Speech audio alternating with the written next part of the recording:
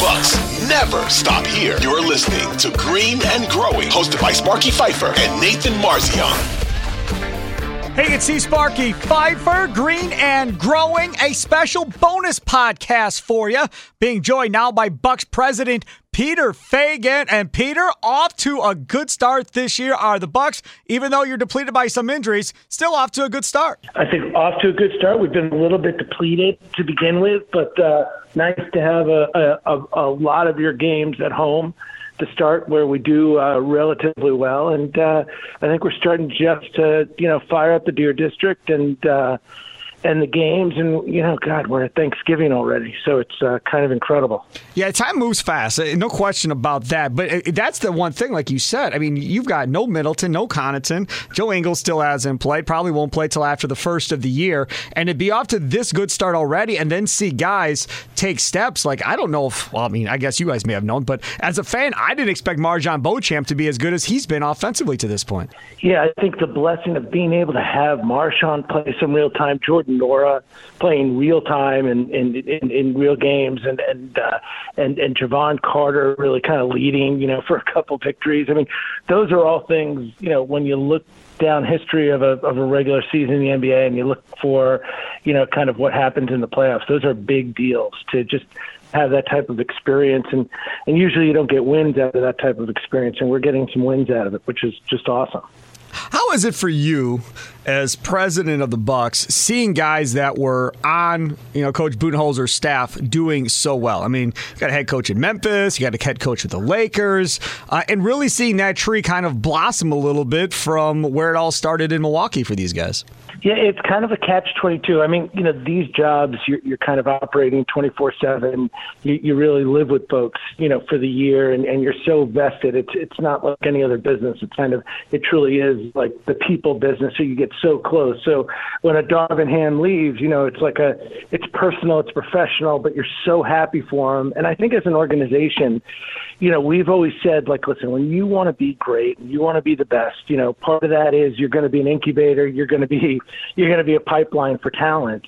And we'll take that because that's kind of where we want to be. So if Bud is kind of one of these incredible coaching trees that is attracting talent and retaining and growing them, and the Bucks are in the middle of that, that's a really big positive for the growth. But it's tough. We'd like to keep all the great talented people forever, but your kids grow up and they blossom and go out. So it's awesome. And by the way, for us, it's kind of a great opportunity. Charles Lee, who's a young assistant coach in the NBA, becomes our first assistant.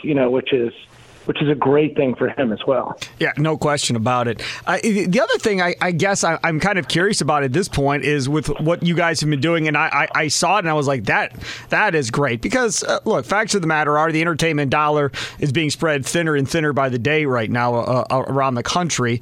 And you guys came up with that family night plan that I thought was spectacular. I mean, upper deck seats for $20-some, lower bowl for $40-some for limited games. I thought that was a really cool promotion. Yeah, I think we're going to get even more aggressive. I think we've got to figure out, for the growth. People always ask, "Oh, what do you do when you're winning?" And you kind of, the truth is, we've got to be, very kind of open-minded. Even though it's a today proposition, kind of how do we incubate and kind of grow the next generation of fans and kind of keep it exciting. The crazy thing is, 99.5% of our fans never see a game live.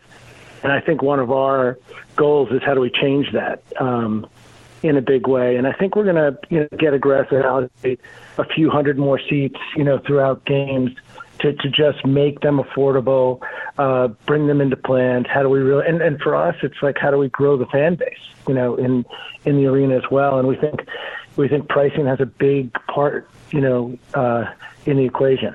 I saw a study, I think it was last year, 2 years ago, that MLB had the oldest fan base from a demographics standpoint. Where is the NBA? Where is the Bucks fan base as far as age range of what you have, watching and coming to games? So it's a great question. So the NBA in general has this incredible growth of fan base, and a lot of it is what they capture is kind of the the 12 to 24, but really it's the 8, it's like the 8 to 18, and they're consuming the product so much differently than you or I would ever imagine. They're doing it in 5-second video hits. They're watching Instagram, they're watching YouTube, they're absorbing stats, at mock speed in a big way to get it done. So the big thing about the NBA is like we've got this incredible annualized fan growth, but a lot of these fans are passive. A lot of these fans are like kind of around the periphery. They like it. They want to be involved. They kind of like some of the lifestyle. They like some of the game.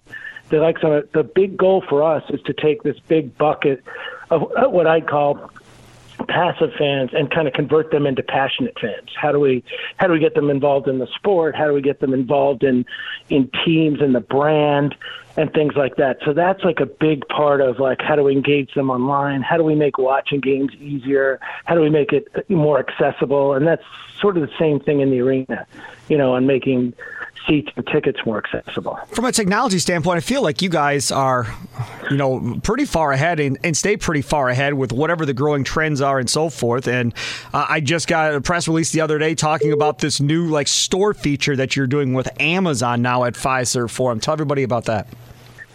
Yeah, so it's under the Amazon One bucket. It really is kind of, the next iteration of holy cow, this is nuts. You walk in, you're pre-registered. If you're pre-registered with Amazon, it's easier. But basically, with a swipe of your palm, you enter into a small grab and go, and within somewhere between 7 and 21 seconds, you can grab your snacks, your beer, your soda, your water, and walk out without a register experience. And it literally, through beacons like in the ceiling, kind of registers what you've taken, charges it to your account, and seamlessly has the experience. So it's kind of this technology that some Whole Foods around the country have it. We went out to Seattle and in Amazon to watch it at work. And, for us in our business, what you really want to always do is reduce the lines, make the experience seamless, give people what they want in as fast a time and high quality. And this is kind of one of the solutions. It's awesome. It's very, very cool. The other thing people want is Giannis, and more Giannis. And upcoming promotions, you guys got the Giannis dad joke bobblehead, which is brilliant because the man is known for his dad jokes. And I think it really helps him just continue to be that rare, iconic dude that you can actually look at your kids and go, yeah, that's a role model. Yes, you can follow that one. Sometimes you don't really know what you're dealing with, I guess, with public figures. But I think everybody is confident that, looking up to Giannis is probably a good thing at this point, and that bobblehead is brilliant on the 7th against the Kings. Yeah, I think it's like, and Sparky, you've been with us for so long. It's like, how do you have fun with it? Be a little different. It is sports. It is basketball. And Giannis is like, listen, at the end of the day, people go, what's the point of differentiation? The point of differentiation is we have a global superstar who continues to blossom and built a team around that competes for championships. And he happens to be just one of the better people ever, and surrounded by others like Drew Holiday and Chris Middleton and Pat Connaughton. These guys we have a good bunch of people. And when you're running a team and a brand and you're trying to build the community and kind of build awareness, it's pretty awesome to have good people and great players who represent everything that's good. Let's talk about the jerseys. You guys just launched your new, City Edition jersey with the blue jerseys, the blue court, the whole deal. And now this has been going on for, a couple of years with these new jersey designs every year with the NBA where they get to have new different colored jerseys. I'd say it's the NASCAR effect that it had on, because being a NASCAR fan growing up, you'd always buy these different die-cast cars with these different sponsors from the specific races, and then all the jackets that would come along with it and so forth. And it's a great way to bring in that extra cash, I guess, from a marketing standpoint. But then I saw the story the other day about the cream jerseys that the Bucks were wearing, and all of a sudden now the NBA has decided y'all can't wear those anymore. So please do explain what that's all about. So the cream jerseys are pretty interesting. So, of course, the cream jerseys were our first kind of alternative jersey that when they hit for a market size like Milwaukee, they were out of control. They did incredibly well. Like the fans, the players, kind of the way they were imaged.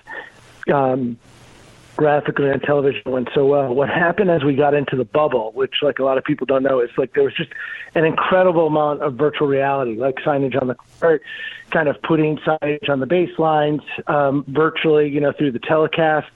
And they realized that this cream color actually distorts like the signage and doesn't work well. It literally is like the PMS, like the specific color that can't coincide with the virtual reality broadcast that Bally's and the NBA and global broadcast is doing. So, I mean, I think maybe down the line as things evolve, it might get it. But for the moment, like those cream jerseys are, will no longer be able to wear them. But it gives us an opportunity in the short run to launch another alternative jersey. And these are years in the making.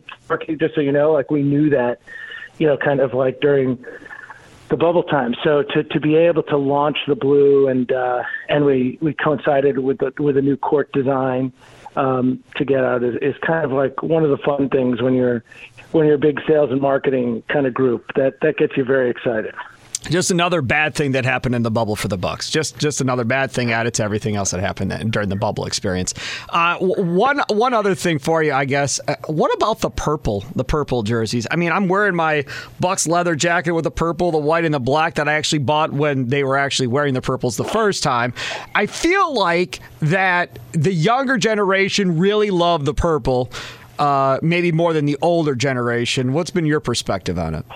Yeah, I mean, I kind of put it under the realm of like getting too old to realize like what's cool and what's not cool. So, we did a City Edition yellow retro, back to the Mecca a couple years ago. Couldn't stand that jersey. I could not stand. I hate yellow in general. So I love everything we do, but Sparky, it was the hottest selling thing we ever created. Crazy. And I couldn't believe it, and we couldn't keep it on the racks. We couldn't get a second run like fast enough. Oh my God. And I would just tell you that, it's funny you say younger, like purple actually gets the retro and gets like the younger, like right away. So if you look around town now, I will tell you, you will see more purple beanies, than you ever could have like in the 80s, and 90s to get it. And this deep purple is like it's just a hot color. People love it.